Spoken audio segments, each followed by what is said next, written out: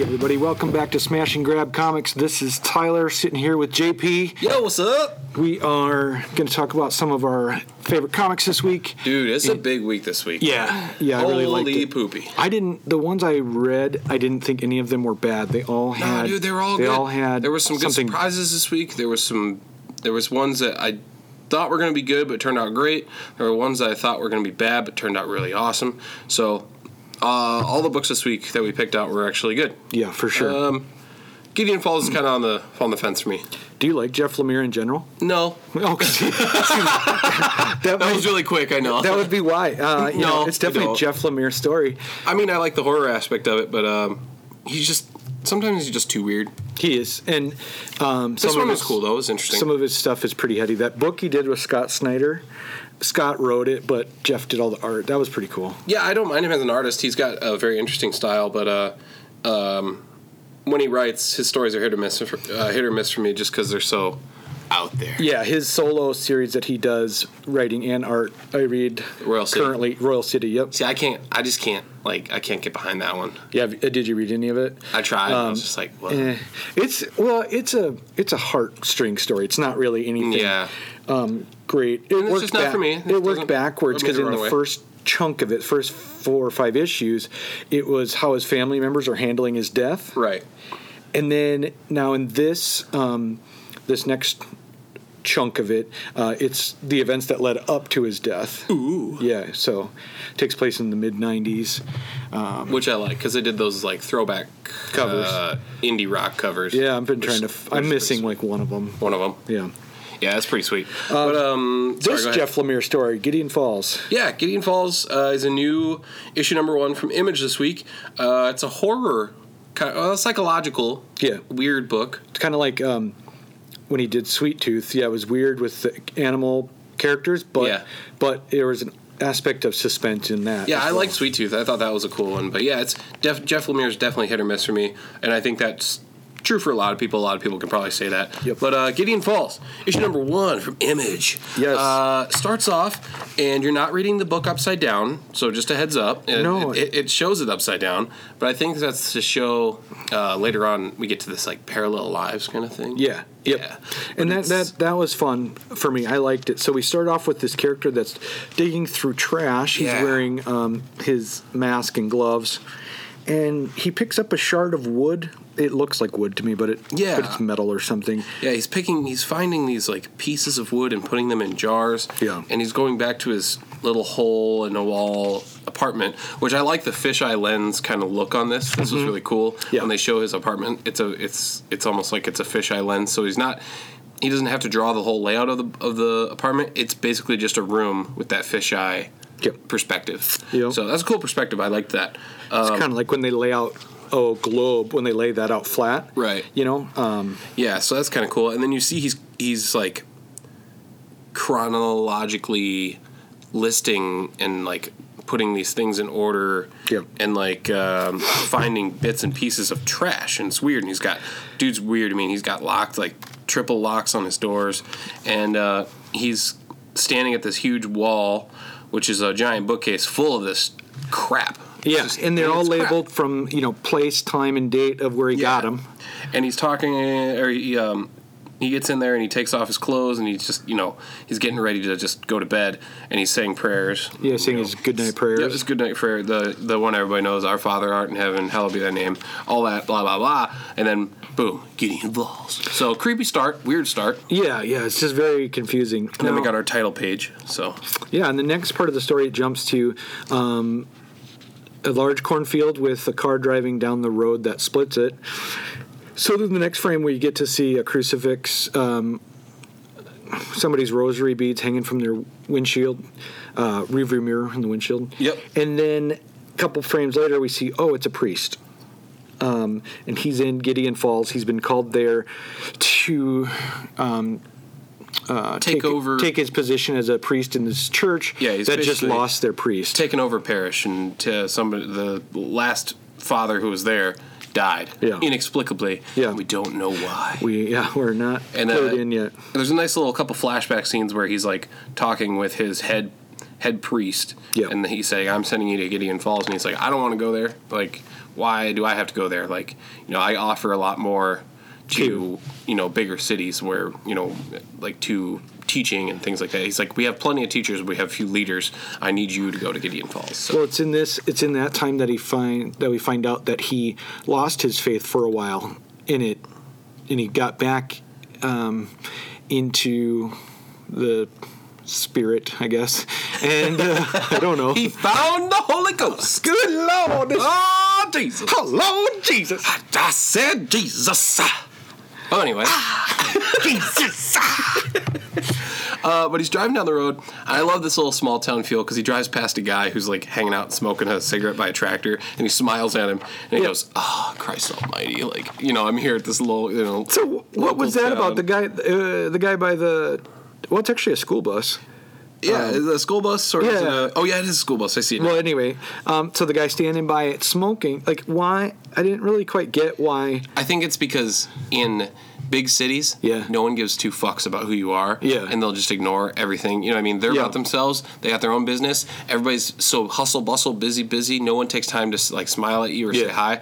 And he notices that this guy stops and smiles at him and waves at him, kind of thing. And he's like, "Geez, now I'm in this small town where everybody's gonna be talking." Oh yeah. So I think it's that small town feel again. He just doesn't want to have. Yeah, he doesn't want to have to be noticed everywhere he's going to go, and that's exactly what's going to happen. So I think that's where he's just like, oh, Jesus.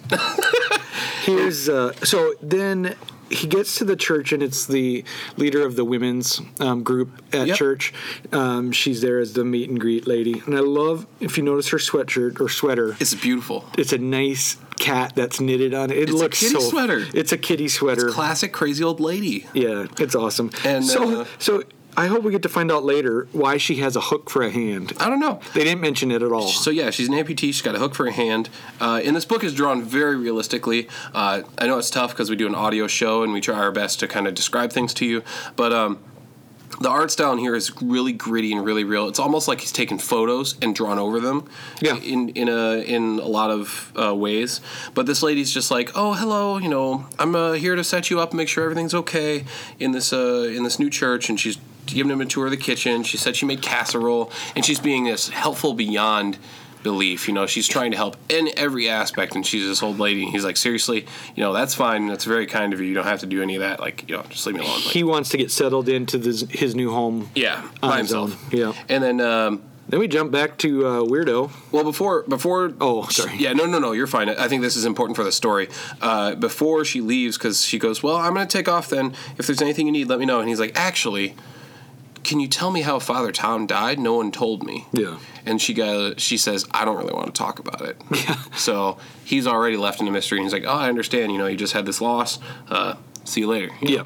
So they don't get into that. But I think that's important for the story for later. Yep, it comes later. Yes, we do jump back to our big city living guy who's got the SARS mask on kind of thing. It's a throwaway, Yeah, one of those disposable breathers kind of thing. Yep. He's weird. He's got some mental issues for sure. He's at counseling here. He's talking to his therapist. Yep. And when she finds out that he's gone back to this digging through the garbage stuff, because he tells her, she feels like it's a giant step back with their progress. And so she's telling him, if we don't get this taken care of, if you don't try to not act on these urges, we're going to have to commit you again. Yeah, like you can't be an outpatient, you can't have your apartment. So he's trying to make progress here, but he's falling back, and he's trying to confide in her. There's definitely a struggle between him and his therapist, because he's trying to confide in her and tell her this dark secret he has. Yep. But she's just saying, that's your disorder. You need to not listen to it. Yeah, he's trying to tell her it's different, because it's like he's drawn to certain things in the trash. He's not just picking up random things. Yeah, these are bits of wood, bits of frame, bits of nails, and he's just finding these things and he's cataloging them in a very meticulous and very creepy manner. And there's a beautiful 2-page spread of, it's really hard to describe, but it's like a giant Polaroids. Yeah, it's a giant mural of Polaroids, but then also the character himself, moving in a half circular motion, and it's really cool. It's hard to describe, but so you would imagine. I get the impression from it. He is rocking back and forth in his chair, and then at one point he's got his hands on his head. He's just really struggling. It's definitely a illustration of insanity kind of thing. You know? This is like this is a driving force behind what he's doing. You know what I mean? And this artist is trying to capture crazy. Yeah, and did a good job. We got the city skyline at the bottom. There is some dialogue here, but inner monologue going on. Yeah, and it's mostly just him talking about this is more than just finding random pieces of junk. He feels drawn to these pieces of trash. Yeah, but the artwork is dominating these 2 pages. Yeah, I love it. It's a nice 2-page spread for sure. And then, of course, we jump back to him and his therapist, and she says, you got to stop doing this or else we're going to have to commit you again. Don't take a step back, Enjoy your apartment, enjoy who you are, but know that when you rifle through the trash picking out those things, that is your disease talking. Yeah. So, and he just, nonchalantly just goes, yeah, sure, whatever, I'll figure it out. Trying to basically say what she wants to hear so he can leave. Yeah, he doesn't want to stop because he believes this is not his disease. This is definitely something feels different. Calling him, yeah. And he leaves, and he's walking out of the mental health hospital, which I like how it's just labeled mental health hospital. It doesn't have a name or anything. No. But he's walking out, and he's in the rain, and he walks by a nail, and he keeps walking, and then all of a sudden there's like a moment that clicks in his head. Clicked. And I like the art style here where it goes from a dark rainy night to a negative, like a negative version of it where it's bright. The nail is red. So I mean something triggered his attention to turn around. That, and also to know that this nail is important. So he goes back and he picks it up, and now we have a jump back to Gideon Falls where our new father is staying, and this creeped me out. The page turn reveal was creepy. Yes. He's sleeping, and he's sleeping in his bed, and all of a sudden he hears, psst, psst, wake up. And it's like, hey, hurry up. And you flip the page, and it's fucking scary. I think so, too. It's the dead. We don't know right off the bat, but you can guess that it's the dead priest that he's replacing. Father Tom is sitting there like Gollum style. Yep, like a gargoyle on the edge of the bed. Yeah, he's like, wake up. Wake up. He'll notice I'm missing. So this guy is drawn all in reddish orange, very scary, very blood. I mean, it represents blood, death, and his eyes are completely whited out. That creeped me out. Yeah, and he has no idea what the hell's going on because he just woke up. He's like, Father Tom, what? Is that you? He's like, everyone thought you were dead. Where are you going? What the And then he's like, no time. Follow me. God damn it, Bobby. God damn it, Bobby. I told you. I told you not to mess with the propane. Stop using my car battery on your nipples. Okay. But Father Tom runs out into this field, and our new guy here, he's rushing out there in his skivvies, like chasing him. Yep. He's like, what the hell's going on? And then we get a couple personal, inner monologue from our crazy guy. And here's where we have this cool parallel lives kind of thing, because we have our father running through the field on top of a flipped over version of our crazy guy. The crazy guy's upside down, sitting at his desk. So what's your interpretation of having it flipped upside down? There's a connection between these two characters. I don't think we know anything yet, but there's some connection between what this guy, the crazy guy who's rifling through the trash, is doing, and what the father is seeing, and the priest is seeing, and why he's in Gideon Falls. Yep. So I think it not only tells the importance of the characters connecting, but the flipped versions is just the parallel lives that they're living. They're both experiencing this thing, but in different ways. Okay. That's kind of what I'm getting from it. Yeah, I didn't think that deep. I just thought is to represent that these are happening simultaneously. Well, but I just think it is the parallel lives kind of thing. They're experiencing the same thing. There's a connection between the two of them. Eons away. I mean, who knows where they're at, Right. But they're both experiencing this happening experience. Yeah. Yep. But yeah, it flip-flops and goes back and forth where the guy's sitting at his desk, the father's running through the field, and then the priest finds footprints, and then a crazy guy's looking through his stuff, and then he comes to a point where, boom, there's this huge giant black barn, and that's what it's called, the Black Barn. Yep. And that is what our crazy guy is talking about. He's like, that's he found a drawing under his floor. Yeah. And he pulled out this rolled up piece of paper, spreads it out, and it's a picture of a barn that supposedly he drew, I would guess. Yeah. And then our priest is standing in the field staring at this black barn that appeared out of nowhere. Yeah, in the middle of a field at, middle of the night as well.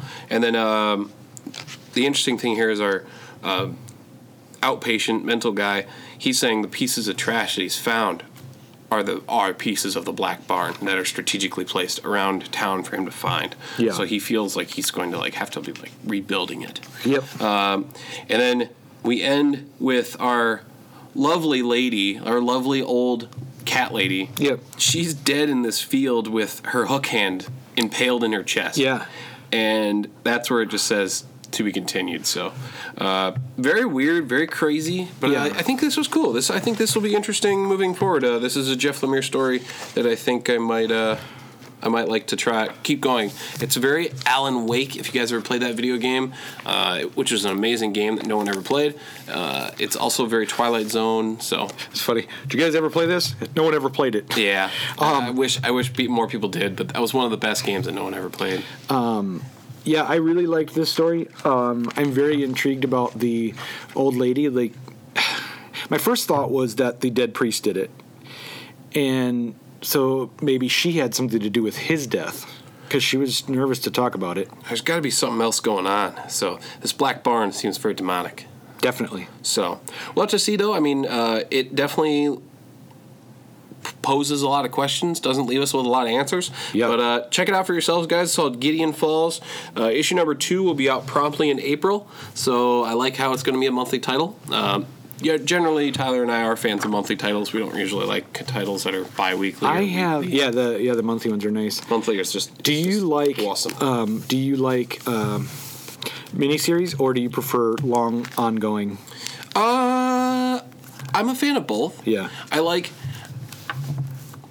The argument can be made that any miniseries can just be a long series especially if they're doing volume 2s, volume 3s. Yep. And any long series can just be a miniseries if they just did volumes. So it just depends on the book. You know what I love about... I think this would work well as a miniseries and then come back for a season 2 or, a volume 2 kind of thing. You know what I love about Hellboy is that's kind of how that is. It's a ton of just mini-series, and so you can really jump on anywhere with that. Absolutely. As long as you're grabbing an issue number 1 and then following that journey, following that mission. He's just going out on a mission to solve something. Yeah. So, and that's what I kind of like about that. It's very episodic.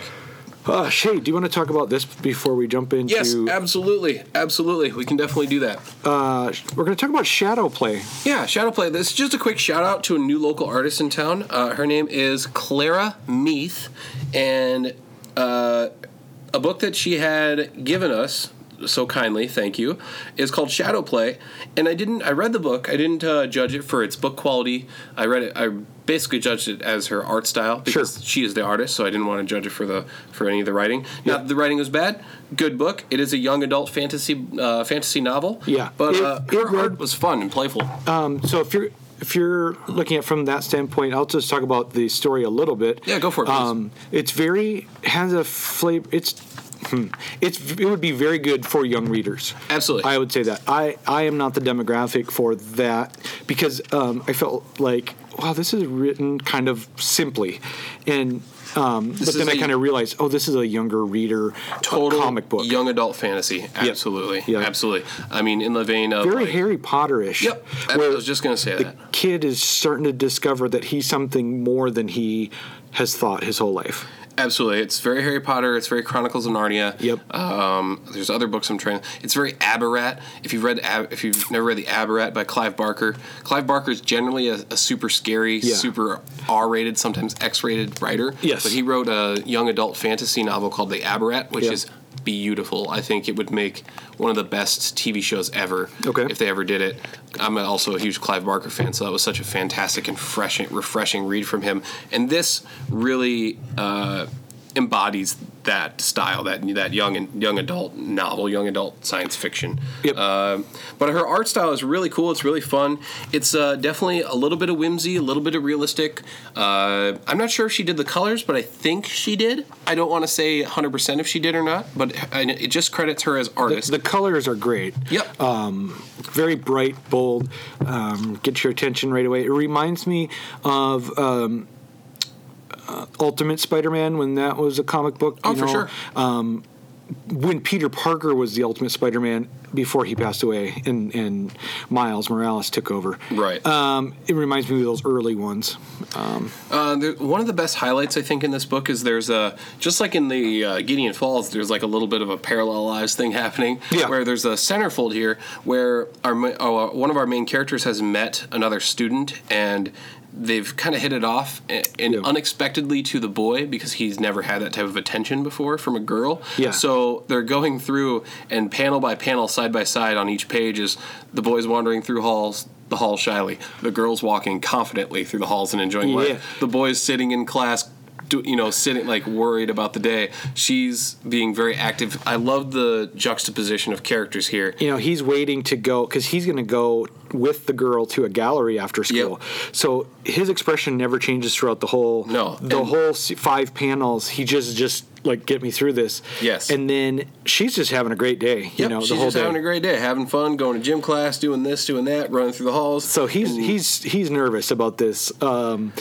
Going with a girl to something. Absolutely. It's one of my favorite parts of the book and favorite highlights of her art, and I thought it was really cool, and she brought the feelings to life there with the two characters. So. I'm excited to meet her. I always like to meet new artists. She moved here from Minnesota. I don't know too much about her yet because I just had a quick conversation with her. Mm-hmm. This book is going to be available locally. So check it out at your local comic shop. And then also I think I did give her the inside tip to go see some of the guys at Last Stop CD Shop, and maybe they could carry some of her stuff too. Sure. So I'm not sure. I haven't had 100% confirmation if she's going to have her book available there. But I know at your local comic book store here in Sioux Falls, you'll be able to catch this book. It's called Shadow Play. $5.99 cover price. I think a little hefty on my end. Yep. But I did too. But when it's all self-published, I understand. Yeah, it's 100% self-published, and I think it's great. She's doing the legwork to get it into places. Yeah, that was right off the bat for an unknown title, unknown author, unknown artist. I'm like, $6, But yeah, I mean, she wants to recoup expenses, I'm sure. But absolutely, you can't blame her on that one. That's definitely a staple of self-published books. Yeah. When they're shelling out everything on their own. But yeah, check it out. Like I said, your local shop should have it. Not too many copies. Hopefully, she can get a chance to sign them too, because when the books were dropped off, they weren't signed. We should definitely. Hopefully she can get some of them signed. That'd be cool. Because it just helps out with the book. Or people like to have that. Yeah, we're going to... I hope to get her actually on the show to chat about... Yeah, we'll try and shoot for next week's show. That would be great. That would be awesome. If you want to check out her stuff, I do have her business card here with a couple things where you can check out her stuff. Facebook.com/The Art of Clara Meath. That's CLARAMEATH. So Facebook.com/The Art of Clara Meath. And then it does bring you to a behance.net/Clara Meath, or you can go to clarameath.com. Check out all her cool stuff. Mostly she does prints, and I've seen a lot of her stuff, which she did some Mad Max ones, which are uber great. As a printmaker myself, I would love to see her prints. I'm gonna have to see. You just told me about this comic book when we met up tonight. I kind of ambushed you with it. So I am going to go home and check out all this, non-comic art that she has. So yeah, absolutely. And I just wanted to give it a quick shout out here for all our listeners who are local or want to check her out. Just new local artists who want to show some love to that scene. I'm totally excited. He's game. I've been talking about, I want to make a comic book, Yeah. So it's nice to... I have a great idea for a comic book, but nice to have... Well, we could put you in as creator, and then... But it would be... I could be the idea, the writer. Yeah. Because I'm not saying I'm bad at art. I've done art all my life. I would not want to draw it. No. And so, exactly. I'm on the cusp of starting a comic book idea that I have, but a lot of work to get first issue out and be on a schedule like we talked about last week, where you kind of have to have a plethora of them done already so that you can be working on issue 5 or 6. I have a great idea for like a 4-issue miniseries. Yeah. That I've just been thinking about in my head. I don't want to say it on the show because then someone will steal my idea. Yeah, they will. So probably me. You'd be like, hey man, I published my book. Oh, what's it about? That thing you told me that one time. But I changed the character from a girl to a guy. So I'm really excited to meet somebody else in the community that is doing what I want to start doing. So yeah, I would be fine either writing or drawing it. So yeah, I think I just want the writer, and then the art thing. I just want somebody else to stress about. You could be the creator, and then I'll actually write it up. And we'll go that way. That would be awesome. And then we'll get somebody to draw it, and we don't have to worry about it. And then I'll handle all the business side of it. I already checked out Miss Meat's artwork, and I like it. What's her first name? Clara. Okay. Yep. Okay. Next one we're going to talk about here, guys. We're moving along speedily because we have a lot of books to cover this week. Yeah, for sure. It was a huge week for indie books. I was really, really, really, really happy. A lot of weeks I don't get to buy this many books. I usually just get a couple just to read and whatever. Yep. But this week is stacked. So next one we're going to be doing is called The Spider King from IDW. Yeah. And I do want to read you the this is what will hook everybody. There's a advertisement for this book on another book that IDW had out this week called The Highest House, which I'll cover later. But here's the overall sentence that covers this book. 956 AD, an alien invasion threatens all life on Earth. Our last line of defense, Vikings. See, awesome. When I first read that, I was dubious whether this was going to be good or not. I know. I was really getting flashbacks to Cowboys versus Aliens, and I was like, Cowboys versus Aliens book was better than the movie. Oh, the movie was absolute garbage. Yeah. It was so terrible. But this book was very pleasantly surprising. I didn't expect much from this and was blown away because I came in with such low expectations. And then I read it and I was like, oh, that's awesome. Right. But it starts off, and the art style in here is very Adventure Time, Rick and Morty kind of. It looks like Rick and Morty, kind of. I would say Rick and Morty, but with a lot more detail, because Rick and Morty is very simplistic, and it's like stick figure kind of characters. Oh, gee, Rick, I don't know. Come on. I don't know, Rick. Come on, Morty. Why don't you? Come on. Let's just wait, Morty. The Spider King, Chapter 1, Reign of Stars. Again, IDW is publishing this one. Had a bunch of variants. If you can grab the gold foil, that's the one I'd go for. They were like $15 on eBay. The cover A, though, is probably the most striking just because it's nice and simple. But we start off with a Viking city, or a Viking town, I should say, and Halvard is dead. Right. So their king has died in battle. And they're paying their respects to him. Yes, mourning his loss and paying his respects. In their town hall. And, amongst this, they find out, his arch enemy killed him. Yep. We don't know yet that it's his brother. He was at battle with his brother's army. Oh, yeah. And then someone asks if it was Eric who pulled the string of the bow and killed him. And no one knows. They think it was just a lucky shot from one of the people. Yeah, so, and then we find the son of the king. Real dorky looking guy. I mean, he just, in one frame, you can see all these pimples on his face. I mean, he is just not king material. So I was really like, oh. But I like the young look, and then there is a letters page afterward where I read some of the creators' stuff, and the creator said that they didn't want the hero to look like a regular hero. Didn't want him to be handsome and strapping, and you know what I mean. Your regular run of the mill hero guy. Yeah. They wanted him to just be a regular Joe Schmo at the beginning, and then turn into a hulking Viking badass later, which he does. We'll talk about that. Yeah. What's his name? We're going to find out. Hrolf. Hrolf. Hrolf. Hrolf. Hrolf. We'll just call him Rolf. Yeah, I think that's what it is. Yeah, Hrolf. It's Rolf. Hrolf. But I like the Viking emphatic way of pronouncing these things. I have, my ancestry is Scandinavian, most of it. And so my wife and I right now, we're picking out for our baby names, boys and girls names. The majority of them are Scandinavian in nature. And the one we're going to go with, I think you're going to like it. When I when I tell you when the baby's here. It's very. What the hell? Very, cliffhanger. Fuck you, man. It's very Viking-esque. Is it Rolf? Nope. Eric? No, it's not Eric. Eric. Yeah. Okay. I'm trying to guess. But anyway, cool name. Hrolf is led out of the giant Viking log cabin where his father has just passed away, and the soothsayer, or future seer, has been looking to the stars and thought that the alignment of these two planets was predicting victory in battle, but really what it was predicting was the beginning of a new king, which he is going to be the new king. Right. So, flash forward, it just says many years later, which I like. I like that's fun. Now the kid is all grizzled. Rolf is just... He's older and he's hulking, man. He's ripped, big. He's shredded. Big. Yeah, get it, son. Dude's dude. been drinking Viking protein shakes. Well, we can't really tell about his muscular frame because he's wearing a lot of layers, but he is just large. Yeah, he's just a hulking mass, and it's awesome. He's very Viking-esque, and he's got him and his army are out in the woods. They're setting up an ambush for Attic. They're trying to find Eric to avenge his father's death. Yep. And they find him.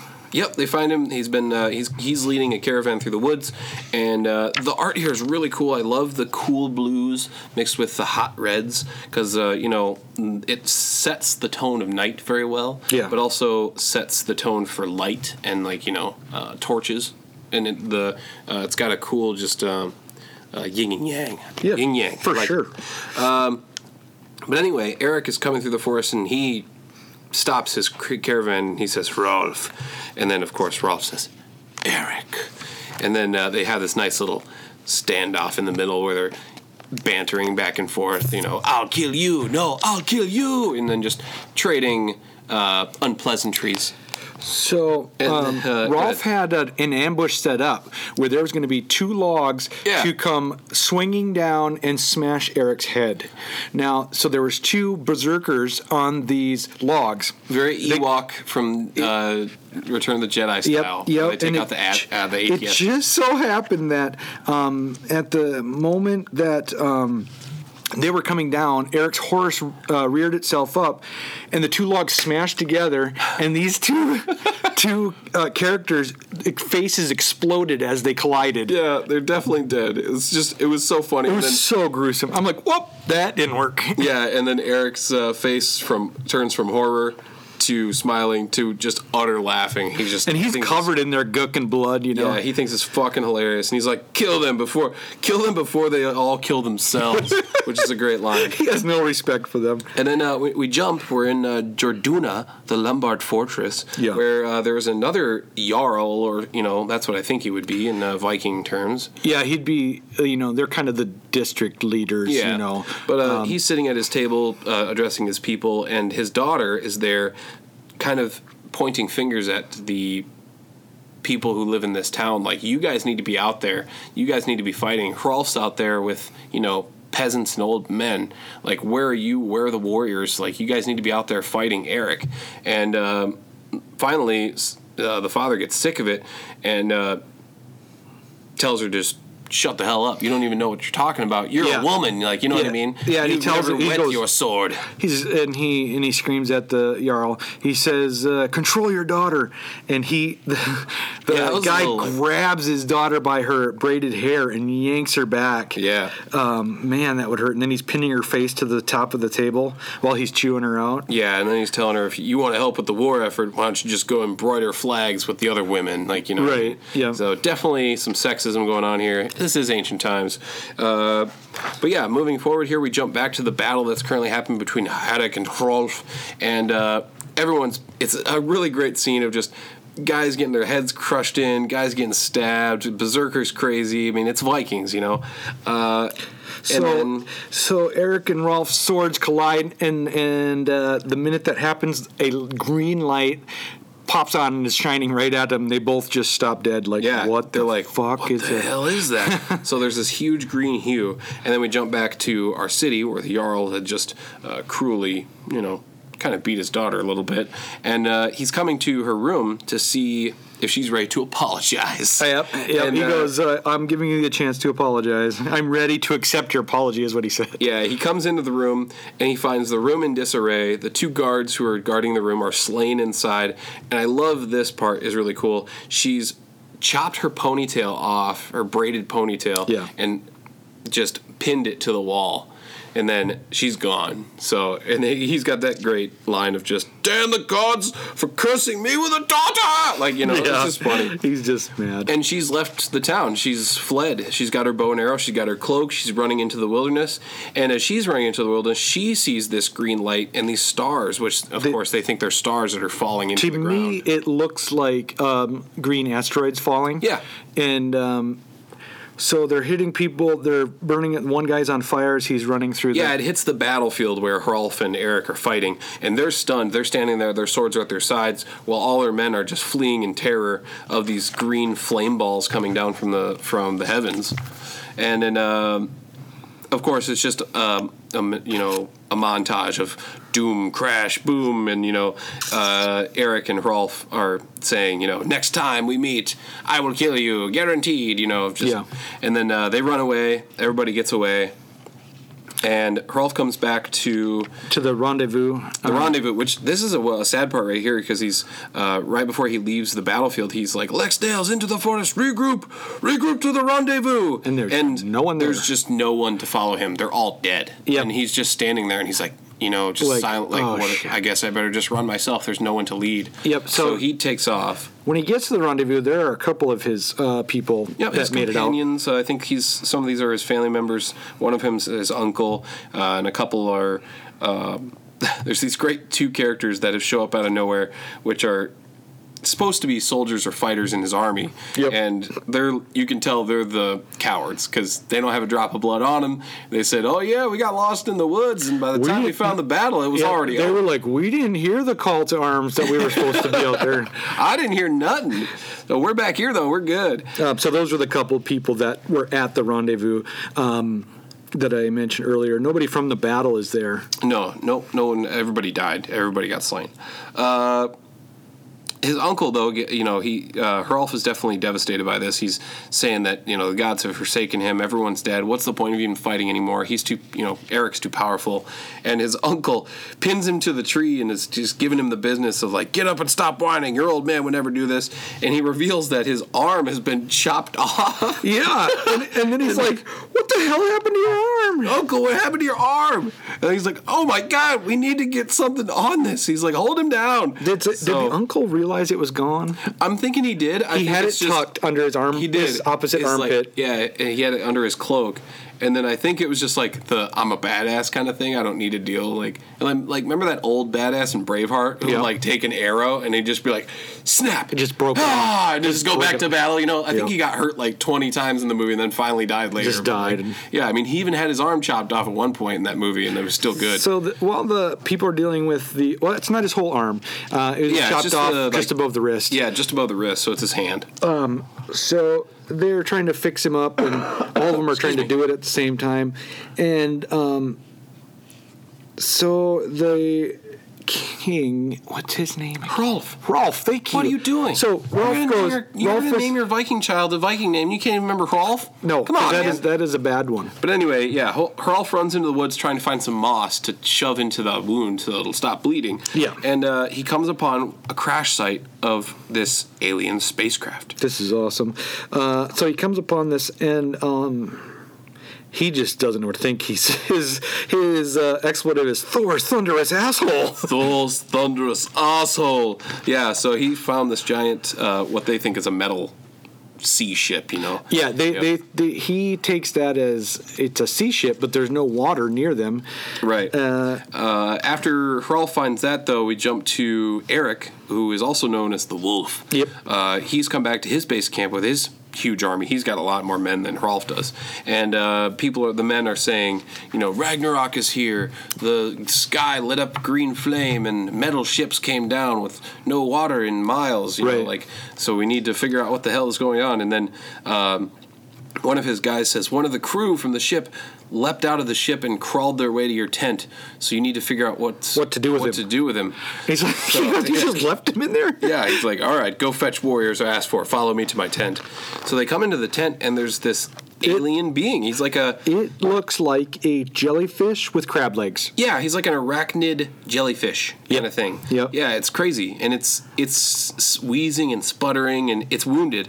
And it's eating some of Eric's men to try and, like, regenerate its health, it seems. Yep. Yeah, and it does have a point of, like, Independence Day kind of alien, because it talks through one of the dead bodies. Yes, with, like, you know, its ESP or its psychic powers, and then so people get wounded here as they try to come closer to it to attack it, and Eric gets impaled.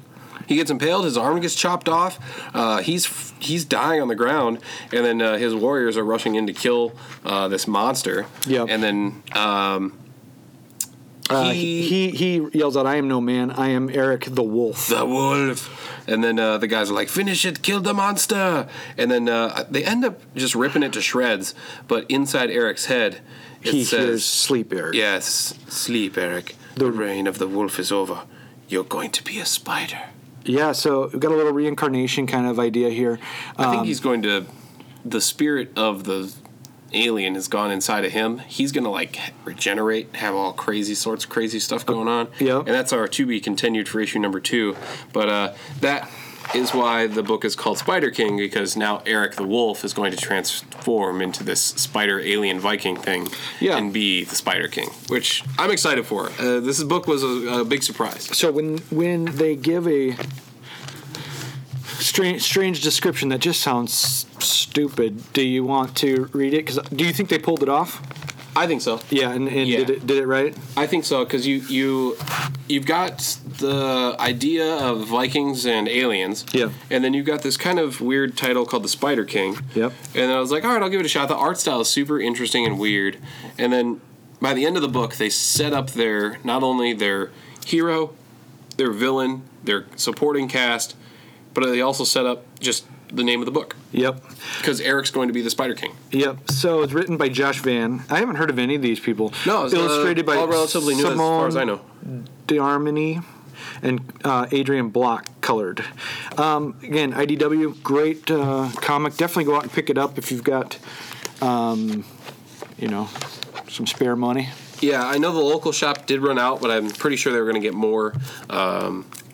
It's a good book, and I think it's going to be a lot of fun. And this will be a fun read moving forward. And, check it out. Spider King from IDW. It's issue number 1. All right, I brought Fu Jitsu in here. Not to give a detailed description of the book, because we've covered it a few times. Anyway, in great detail. This is issue 5. And spoiler alert, I'm going to tell you right now, if you don't want a spoiler for Fu Jitsu, turn off or go ahead, 3 minutes into the podcast. 3 minutes. All right, I'm going to time you. Oh, yeah, do it. I'm going to time you. So, hold tight. Go ahead now. At the end of Fu Jitsu, he and his robot girlfriend are dead, and they die together. However, at the end of the book, so you assume that's the end. The writer, I'm going to read this. The writer had left a message for readers. Thanks for reading Fu Jitsu, Curse of the Atomic Katana. Wait, that's it? That can't be it. Fu Jitsu isn't dead, is he? There's an entire alien fleet only 283,000 miles from Earth. Who's going to save us? Well, dear reader, you are. To save Earth, you need to save this comic. Please take to Twitter or Facebook and the good old United States Postal Service to let Aftershock Comics know that you want more Fu Jitsu. And then it goes on from there, just kind of telling you to get out there, get to social media, let Aftershock know they want more. Because right now, it looks like this could very well be the last issue. Which is too bad. Because of sales, I'm guessing. Yeah, I'm guessing there wasn't enough demand, and the way you guys can get this back up and running if you want to fight for it. I know a lot of friends of ours, friends of the show, listeners of the show have read this book and have really fallen in love with it because of our passion for it. You can get to Twitter, you can get to Aftershock's website, you can write to them just by your standard Kevin Costner postman. Yep. Or you can tell your local shop to order more. because that's generally how a lot of these books move forward. I really liked it that he put a note in there that this could be the last, unless we get more love for it. And I don't think that's far out of the question of a writer doing that. I think that's him putting it into realistic terms of like, hey guys, if you want more, you got to let them know you want more, because I can only do so much. Yeah, and then because sometimes a book will get dropped, and you don't know if it's because the common reader, doesn't know that it was dropped. So we pick up that issue and then go, what happened to that? Another issue never came out. Either that, or you just expect that there's going to be a volume 2 or an issue 6, and it never comes out, and you wonder why. That's generally why they got canceled. Got scrapped off of the wall. So. I really like that he put a note in there. I do too. I think that's a cool call to arms. I think he's just hitting his fans where they know, hey man, if you have a passion for this book like we do, let them know. It didn't feel pandering either. No. It just felt like, hey, this is an ending of sorts. If you want more, I'll come up with something to, bring this all back. Yep, exactly.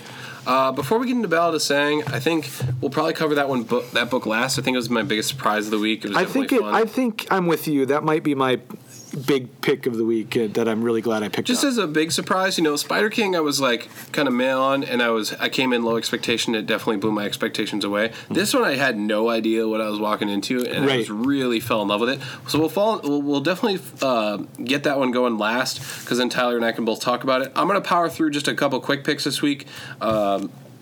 One of them being called The Highest House, which is from IDW. That it wasn't even on my radar. I must have missed it over there. Yeah, on the shelf. Local shop didn't have very many copies of this, but I understand why. It's a very large format book. It's almost like 2 times the size of a comic, and it presents itself that way for a very good reason, because the art style really art needs it for it. Yeah, that's cool. But it's about, I'm going to fly through it quick. It's just a quick mention on this one. Again, Highest House, IDW, issue number 1. It's a big prestige format book. The part 1 is called Obsidian's Bargain, and it follows the story of a magistrate going into a town to purchase slaves. He comes across a boy named Moth. He figures out that the boy is more than just a boy. He puts him through a test by holding a rock and asking him if the rock is cold or warm. And the boy said, well, no, it's cold. Well, no, it's warm. It's getting hotter. Okay, it's burning, and he drops it. So then he goes, all right, grab the boy, grab all the other slaves. We're leaving now. And he takes this boy on a journey to a place called the Highest House. The Highest House is this magistrate's kingdom. And this magistrate, of course, is not just a regular magistrate. He is also a wizard, a sorcerer, a magician. So that's what I wanted to show you, Tyler, because you guys can't see it, of course, but that's where I think this art is just awesome. There's a cool double spread of the Highest House. I love it. It's and it's really nice that it's presented in a larger way. Yeah. Because the art is so cool. I like it. And there's nothing inherently detailed about it. No. It's simplistic, but also just beautiful. And that's how I'd put it. It's just beautiful illustration. Yes, 100%. To me, it reminds me of not so much comic book art, but more maybe novel illustration that you would sometimes get every chapter, a little illustration. Yeah, and that's why I like this book, because it reads like a comic, but it feels like so much more. It feels like a fantasy tale. It feels like a fantasy novel ripped out of the ancient times where storytelling isn't told the same way. And it really sets up a really fun adventure. But moving forward here, the magistrate has all these slaves lined up, and he's selling them at his own highest house to different lords and things. Okay. And they paint them with different colors to know which one's who's who. The chef tries to claim the little boy Moth, but a wood builder comes in and says, I have priority over you today, so I'm going to claim the boy. How do you get priority over someone? Apparently there's like this hierarchy of ladder where certain days and certain months, some jobs get first priority over slave picks, and this day fell on where her, as being a craftsman, she had priority over the chef. So she grabbed the boy first, but the story follows him, and he's learning this masonry work, and he finds out he has a little bit more to do with this story than just being a slave. He wakes up one night hearing a strange voice calling to him and telling him that there's more to the life, and there's more to him, and it ends abruptly with that, though. Like, I wish that's the only knock on this book, is it sets up so many cool things, and the art style is so great, but literally, I mean, as I'm going through and, like, I'm talking to you about the boy waking up and hearing that voice, he hears it, and then one of the other slaves tells him to shut the hell up and go back to sleep, and then he's sitting in his bed just like, I'm a slave, I'm alone by myself, I got taken away from my mother, and then the book's just over, and then it goes, issue number 2 coming out later, and I'm like, oh shit. You're like, it was definitely a double-edged sword, because it was like, fuck, I want to know more, but also I was like, that's really sad too, though. You know, I'm just like, oh, because you have hopes and dreams, and you realize they will never come true. Yeah, absolutely. It's definitely just a, I wouldn't even say a cliffhanger. It's melancholy and sad, and you feel that moment of sadness, and I think that's why it ends that way, because you as the reader is supposed to feel that sadness and mystery, and that's why I'm excited for this. It's next month, issue number 2 is going to come out, The Highest House. Check it out. I just wanted to give it a quick pick this week. I don't think this is going to be anything super huge, but I think this is just something for the fans of comics, and it's something so weird and different, and I'm gonna lend it to you though so you can read it, but I'll read it. Check that out. IDW again, God, they're putting out some good stuff this month. And it's a huge format. I love it, and it's really cool, and this artwork is great. I'm gonna look at the artist here. This artwork reminds me of that comic book Unwritten. Absolutely. I remember that one. Written by Mike Carey and art and lettering by Peter Cross. So it is by the same people. Same people then. Yep. That's. But yeah, it's very Arabian Nights kind of feel to it. Yeah. I really like it though. It's called The Highest House from IDW. Just a quick pick this week. This one shouldn't be a quick pick. However, the print runs on it are massive. This book is probably going to be close to a million copies for its first printing. Yeah. So don't rush out to buy this. Don't worry about this book. You're going to find it on eBay. You're going to find it at your local shop. You're going to find it anywhere and everywhere. It's Robert Kirkman's new book called Oblivion Song. Like I said, it probably shouldn't be a quick pick, but it's not a book that you need to have top priority on, because it's going to be everywhere. I mean, I think people are going on speculation that this is going to be a big moneymaker for them, because Walking Dead #1 is literally the most expensive comic you could ever buy. And you wouldn't be wrong in that aspect, because when you really think about business-wise, and you think about Robert Kirkman, about where he is now, ask yourself the real question here. Is Robert Kirkman going to put his name on a book that he does not have any future plans for? Right. The answer is no. At this point, no. The answer is no. If there's not already a movie deal or TV deal in the works, then there's no reason for him to put out the book, because he knows he can make way more money just sitting at home doing Walking Dead. You know what I mean? Yeah. And look, that happened with Outcast. Me personally didn't like the book, never watched the show, but I did grab an issue #1. It's a $20 book, and now it is anyway. But that's a prime example, because Outcast came out, and 6 months later there was a show on Showtime. Yeah. Of course the deal was already in place when he put that book out. Like, come on. You can't be glib to that stuff. But the reason I did want to cover it is I was actually really surprised. Like, I knew it was going to be good because it's Robert Kirkman and he has good writing. Yeah. But I wasn't expecting this level of good from him. See, I went to the comic book store a little late in the day, probably around 4 or 5 o'clock, and it was sold out. I know the store's getting more in, so I will read it. Yeah. And I will own it, but and that's why I'm saying this book is no hurry, because they're not going to do a second print on this book. They're not. No, because this is probably going to be close to 1 million copies, of #1 as a first print. So, it's just going to be in a book that's super accessible. Yeah.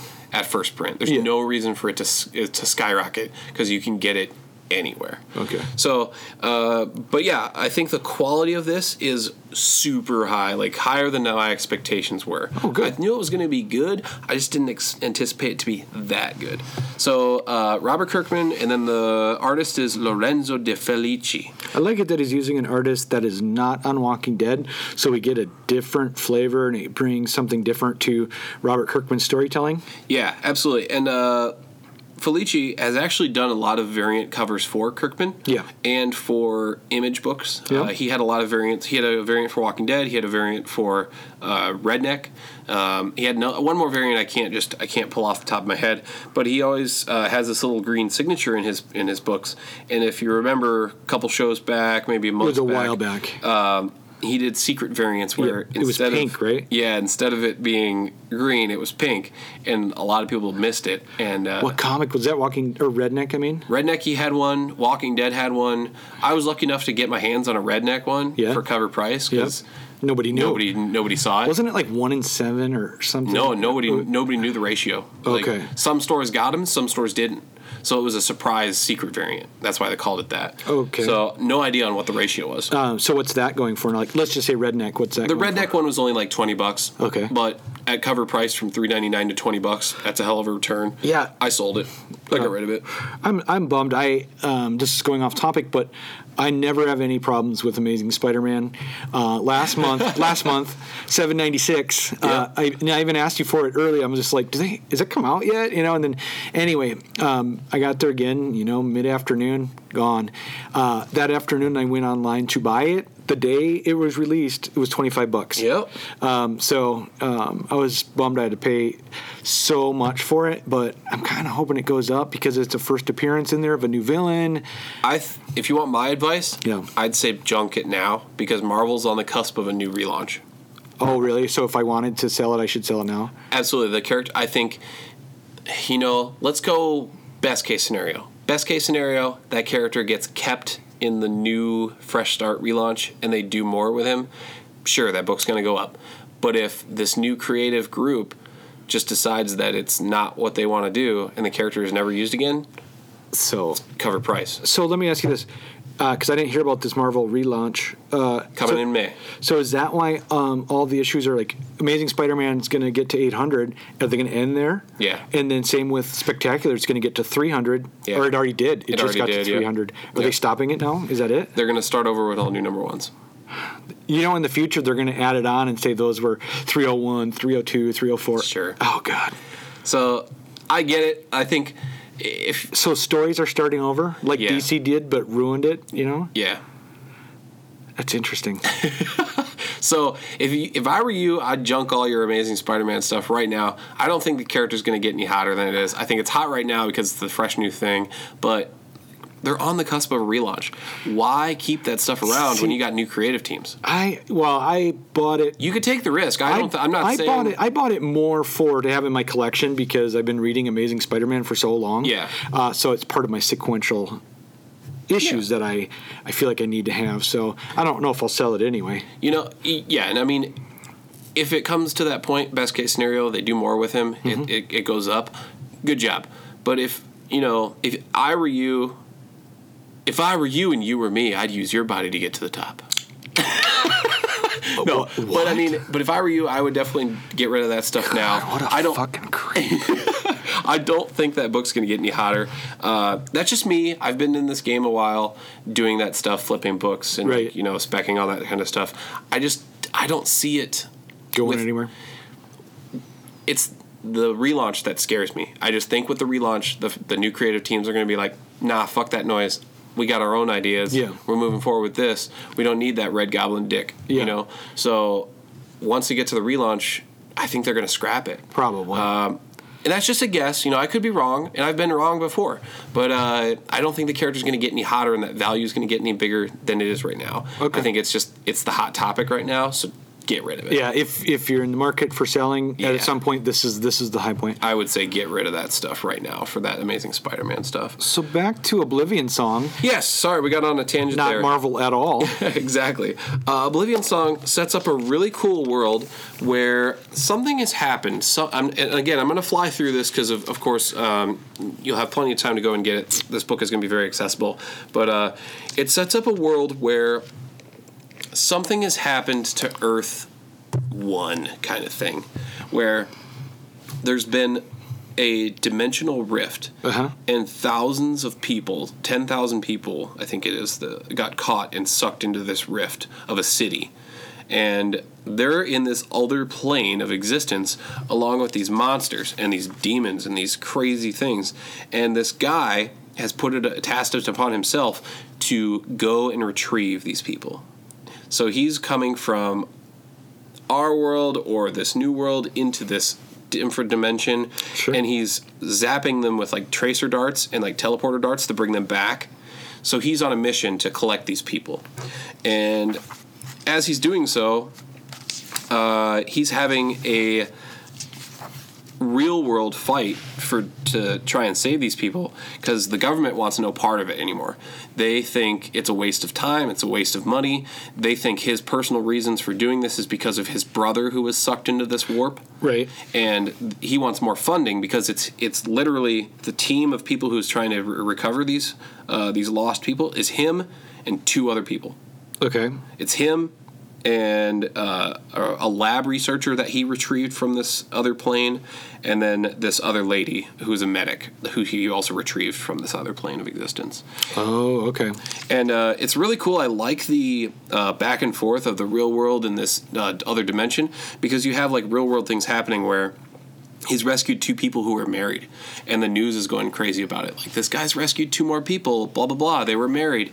And then, this little young girl is thanking him for rescuing his mom, her mom and dad. Right. And there's a great part, too, in the middle of the book where our society has built a memorial for these people, and he's coming up to it, and he's chiseling off the names. He's checking them off as he saves them. Yeah, he's chiseling off the names. So, and it's great because later on, a character says, the government knows it's you doing that. Do you want to be like locked up for defacing a national monument? Well, here's the thing. They don't belong on that list anymore. That's what his thing is. And so why wouldn't the government want it updated, even if it's kind of crude, like... Because they think it's a waste of time. They think it's a personal vendetta between him and this other world because his brother's there, and he hasn't found his brother yet. Okay. And then also there's a faction of people who think that these people who got sucked into this, they were sinners and they were sucked into hell, and he's bringing them back. And why? It's the church people going, why do they get to come back? Hey, this is like right now. Right wing Christian whitey, wants nothing more than for non-believers to be sucked into hell. Yeah. To prove their point. So it sets up really cool political views. It sets up the world building here is really nice, and I really, really enjoyed it.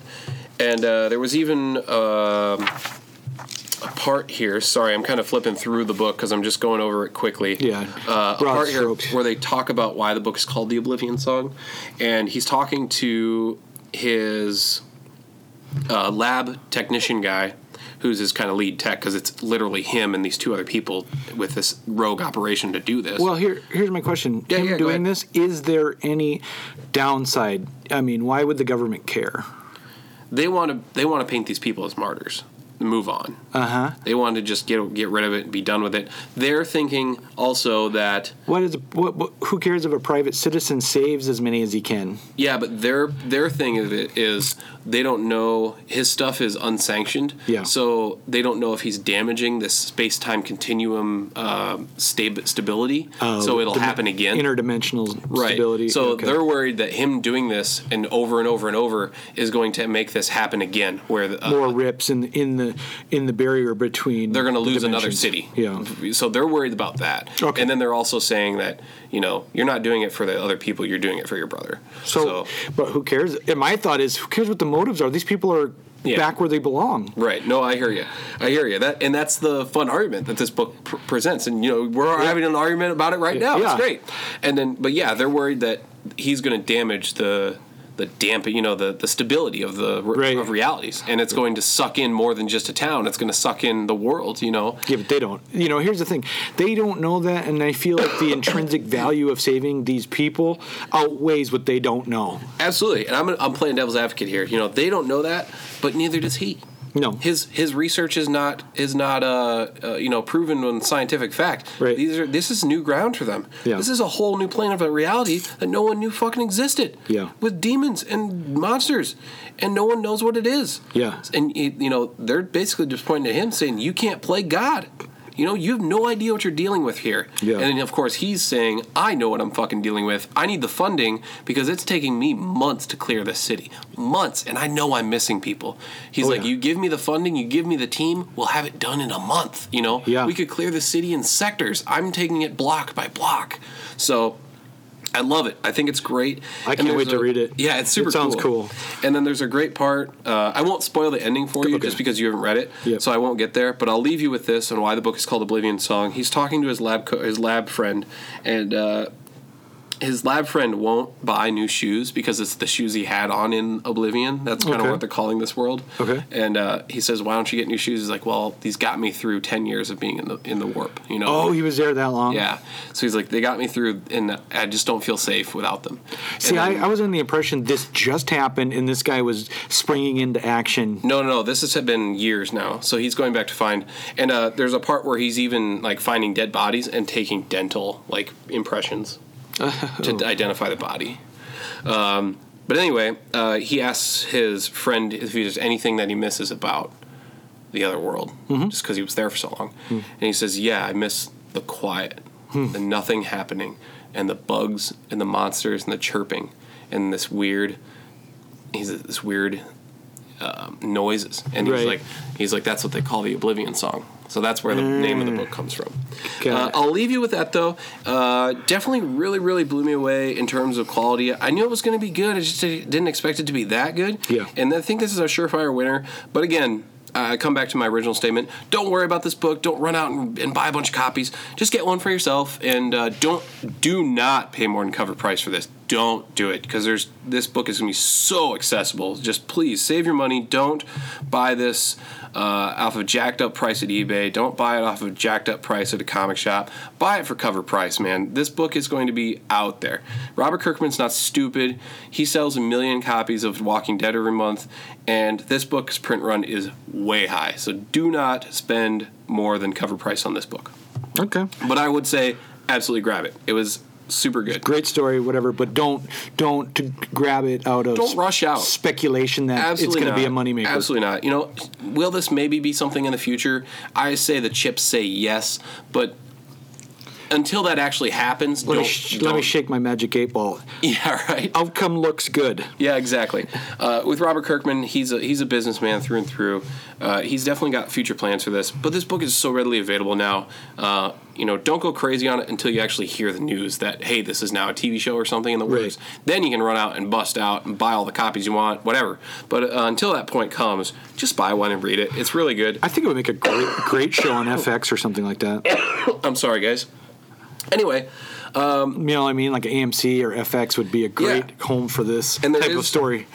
There's also a nice afterword written by Robert Kirkman himself, and he says he's been toying with this idea for this comic for 10 years. Okay. And he came up just with the idea of simply just the opening sequence, and you'll kind of know when you read it.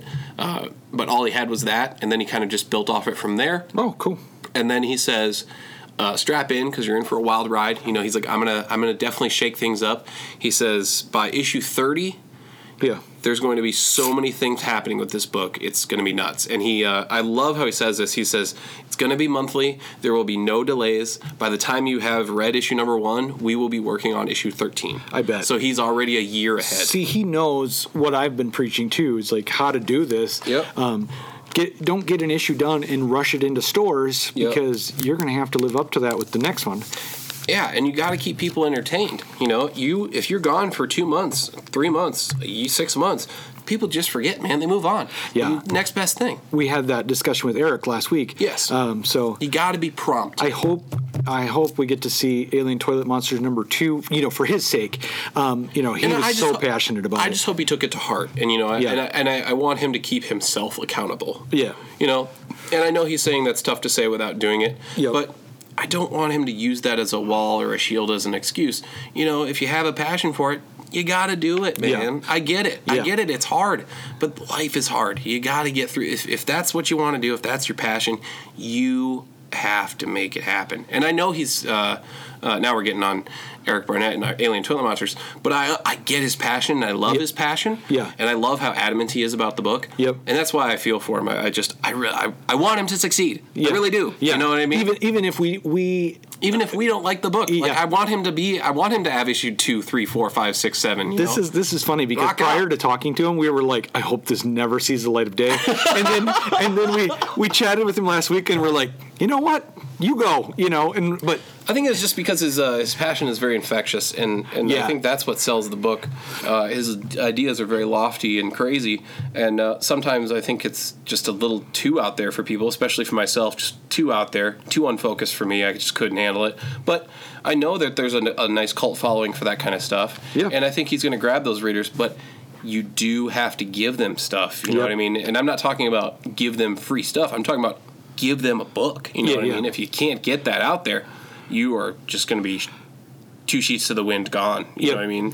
Everyone's going to move on. So go out there, check out our last episode with Eric Barnett to hear the whole story. The whole kit and caboodle. The whole thing. Yeah. So that was Oblivion Song we were just finished talking about. 2 thumbs way up. Grab Oblivion Song when you can. Like I said, don't pay more than cover price until you actually hear that news that it's going to be something crazy.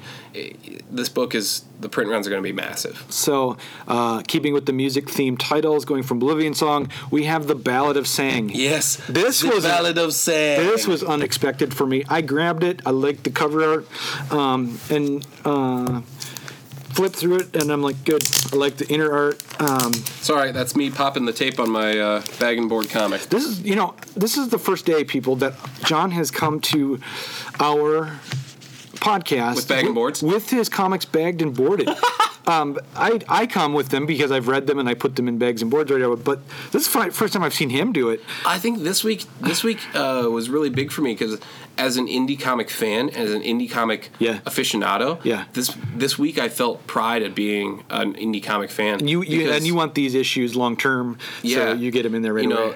At the local shop, when I bought these books and I went back, there's holes in the wall on where these books were. Yeah. And that's what gave me I'm like, yes, you know what I mean? Yep. Like, it was a great week, a triumphant week for IDW, Oni Press, Image. Oh, yeah, we forgot to mention. Back a couple... No, this one's Oni Press. This one's Oni Press. This is the only Oni Press book. Okay, so this is out on Oni Press, which... Huge week for indie. Yay! Yeah. They Oni Press is putting out more and more lately.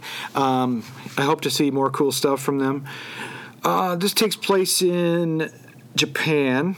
As far as we know. I mean, it doesn't really say because... It doesn't ever say if it's Japan. It doesn't ever say if it's like Thailand. It doesn't say if it's Chinese because some of the people here there's Chinese people, there's white people, there's Japanese people, but it starts with a young boy walking down what looks like a little Chinatown area. But yeah, it doesn't ever say where it takes place. Well, here's why I think it's Japan. You go ahead. We see him entering a nightclub, and the bouncer is like, "Where are you going, little man?" Anyway, we don't get to see what happens, but he slices up the bouncer, and he makes his way into the nightclub carrying the sword with him that's dripping blood. When he gets to the guy he wants to see, the guy says, "How'd you get in here, kid?" And then the asterisk says, translated from Japanese. So that was why I thought this was in Japan. You could be right. But I don't read Japanese. That's on all the buildings and signs. But to me, it looks like Tokyo. Maybe a dingy street in Tokyo. No, absolutely. It could be, but it just never states that. Yeah. But yeah, the Sang goes into this room with all these thugs, and he hands him a note, and it says Don Sato. And he's like, the guy's like, huh? He's like, Don Sato, you got a little fan here, a new recruit maybe. things got to be pretty bad if you're taking him in this young. And the guy's like, just send him away, blah, blah, blah. And then, of course, Sang attacks him. He straight up just bitch slaps him, too. He's just like, whoosh, like his bitch slaps the sunglasses off his face. And the guy's like, you little motherfucker, what the hell? So the boys all attack him. And then there's this awesome 2-page montage of just slice, slurp, slap, schluck, you know. This is the first impression that I had that this kid might not speak. Yeah. You know, that he might not have, because he didn't, you know, retaliate with a smart comment or anything when he bitch slapped the guy. Right. You know what I mean? He just said nothing. He just Actions speak louder than words, my friend. Yep. And then, like I said, in the next couple pages, he's just annihilating them with nothing coming out of his mouth. It's great, too. I mean, he's slicing people's arms off. He's throwing his sword through their heads. He's stabbing people. He's gunning people down. Don't let the fun art surprise you. This is a very bloody book. Yes, very, very bloody book. And it's very John Wick. Also, just a quick mention on a board game I just bought, which I think you would love. It's called Vengeance. Okay. And it takes this and translates it to a board game, which sounds nuts. Okay, cool. Because how do you get this type of action out of a dice game? Yeah. But the dice game is not ruled by math. It's not like you're comparing like, oh, I got a 5. Oh, I got a 6. Yeah. No, the dice have a gun or a knife or 2 knives, and then you're supposed to you are tasked as a hero who's been wronged by these bosses of going into these mob places or these dens, and you're supposed to clear them as fast as possible and use your abilities. So you roll roll your dice, and it's like 2 guns and a knife. Well, I'm going to shoot this guy in the next room, shoot this guy in that room, change my gun or change my knife with my ability to a gun because I have throwing knife or something like that, and shoot that guy, and then move into the next room quick, fast. Like that's cool. So, and it's so much fun. It takes about a half hour to play. Yeah. And it has tons of miniatures, so it's really cool for me. Yeah. But it's good for collectors. Yeah, yes. Absolutely. We should play that sometime, though. Okay. But it's called Vengeance, and you can get 4 people in it, and it's amazing. It's so much fun. So, yeah, sorry about last weekend. I was going to come over to your place. Oh, that's okay. I was sick, as you can believe. That's all good. I didn't even make it to my awards thing that I was supposed to go to where I was getting recognized. So bastard. I couldn't drive to Ames, and then couldn't make it to your place. I just didn't start feeling better till about Tuesday night. That's all good. We had Walking Dead, and it was awesome. And then it was so much fun that my brother we're gonna do Walking Dead tomorrow now too, because he was awesome. Because he was like, I don't know if I can play this, because I had like fences and rocks. And did I show you some pictures? No, right. I'll have to check them out. Yeah, I saw them on Facebook. Oh, okay, sure. Yep, I did. But anyway, we're going to play tomorrow, and we'll play Vengeance at some point. Back to this book this really exemplifies that. That's awesome. So, what's the guy's name? I'm going to go. Don Sato. Sato. Talking to him, please, I'll give you whatever you want. Telling him he's got girls if you want girls. And the kid slices his fingers off. Well, he throws him a note first. He thunks down a note. Yep. And then he holds up his own and says, "Open it." And it's a letter that says, Domicella wants his $50,000 and your pinky finger as atonement. Yeah. And he's like, "No, please, I'll tell him. Let's just make a quick call." So yeah. He didn't take just the pinky, though. Exactly. He just chopped off all of his fingers in one swoop with this sword. Sang ain't playing around, baby. Sang cut off all 4 of his fingers on his left hand. Yeah, the thumb was still there. Yep. So and then Sato's just like screaming bloody murder. "You son of a bitch! It hurts so bad." He's like, "Call an ambulance before I bleed to death." And then of course Sang just walking out of there cool as shit with his sunglasses, like, "Peace out, bitch." Yep. And then he brings his boss, or his keeper, the 4 fingers, and he lays it on the table, and the guy's like, "Ha! Sang, you devious little shit. You were only supposed to get the pinky," Yeah, we're looking at, this is just real squalor here. It made me feel kind of bad for Sang. He's got to come home to kind of a shithole. Yeah, it's definitely a shithole, and this guy is not a rich guy, Nope. I think he's just...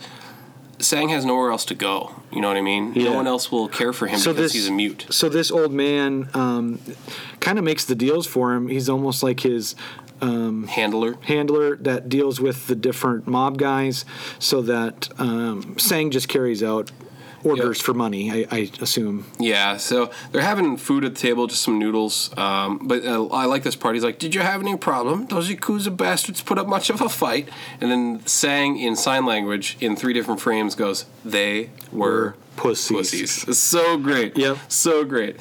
So, and I don't know if these are the actual signs for, like, is that an actual sign for pussy in sign language? We should look it up. Yeah. It's funny. My stepsister is majoring in ASL, American Sign Language. You gotta ask her. So I will ask her.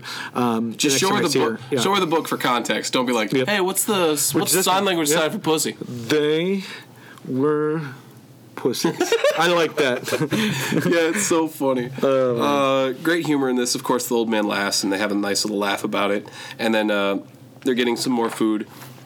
And then it jumps to a point where Sang is in his bedroom being a kid, which is really cool. You know, it's just, there's a point, you know, at the beginning of the book, he's a bloodthirsty little murderer. Yeah. And then he's having this point of innocence where he's playing with action figures in his room and smashing them together and just being a plain old kid. And he picks up a comic book. Yeah, he's reading a comic book. Yeah, he reads a comic book and then falls asleep. He's just got this dingy mattress on the floor, no frame for it. Yeah. He's got posters on his walls, you know, of his favorite action figures kind of thing. I really liked that. It was a moment of just... He's a kid. Yeah. And they want to show that he has to deal with some tough shit, but at the end of the day, he is a child. Yeah. Yep. And then flash forward to the next day, there's a knock on the door of where Sang is staying, and... This is where things get a little more real. Like, you realize that this old guy who's taking care of Sang is not just an old guy, you know.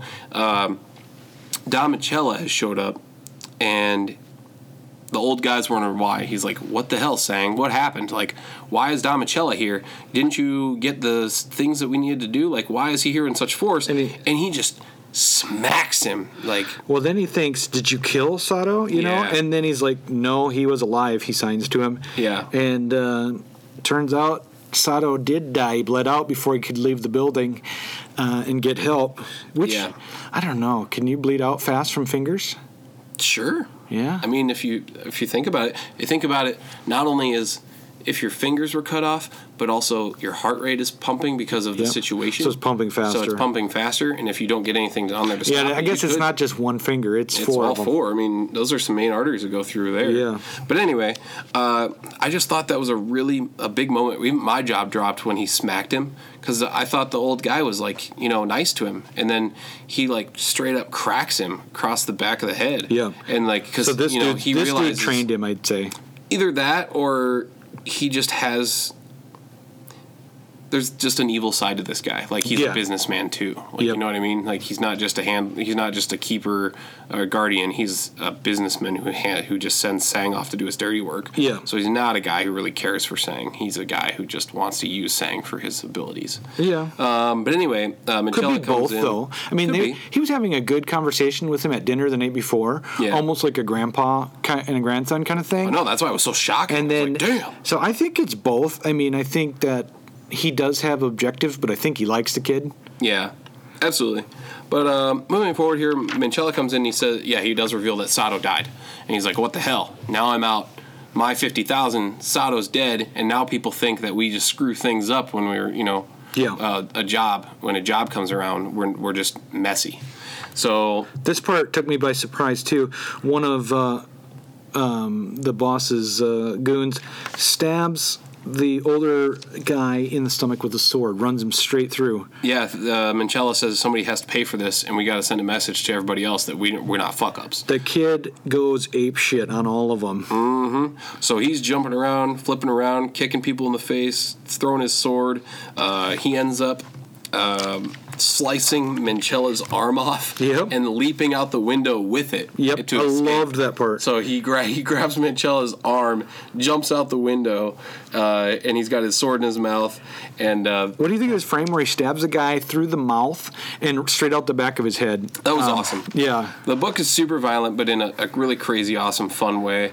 And I like how Michela's like, go get the kid and my arm and call a doctor. See how long we have to catch him before he can, before my arm goes bad so he can reattach it. Yeah, give me a towel, anything. Where's that part where he's trying to guess how long he can go without an arm? Time is of the essence. I got it. I don't know. A day. Ask Dr. Felix how long I got before they can't reattach it. Yeah. So he's really concerned about his arm. And then the call goes out, and there's a nice little montage of like these punk rockers and this rockabilly chicks, and then this director and like all these mercenaries. All these mercenaries getting the call like, "Hey, Sang is go get this kid." Yep. And then Sang is struggling because he just went through a big fight. He got stabbed. Yeah, he went through that second fight and he didn't get out unscathed. No. And he collapses in this alley, and some random person picks him up and says, "Don't worry, I'm gonna take care of you real good." So the person's leaving, walking away from the scene with Sang over his shoulder and the arm in his other hand. Yeah. He's like, well, I better take this. Yeah, it's funny. So this guy, we don't know who he is. Definitely, I think, has more connections to this underworld than we know right now. Yeah. Great first issue, though. This was the big surprise this week for me because it wasn't on my radar at all. I had no idea what to expect. I grabbed it off the comic wall, just assuming it was going to be a ninja kind of Yakuza book. And then I was like pleasantly surprised by the art and Sang as a character and how much I was smiling throughout this book. So, right. Thoroughly enjoyed this one. Yeah, it was Ed Brisson wrote it, and then the illustration by Alessandro Michele and colored by Shari Chankhama. I'm sorry if I butchered the names. That was great. I can't tell if you're giving me shit or if you're serious. I guess you'll find out on next week's episode. Dun, dun, dun. Dun, dun, dun. Same bat time. Yes. Same bat channel. But yeah, we'll run through our books one more time this week. Gideon Falls is what we covered first. That's new from Image. The Spider King was new from IDW. Oblivion Song was new from Image.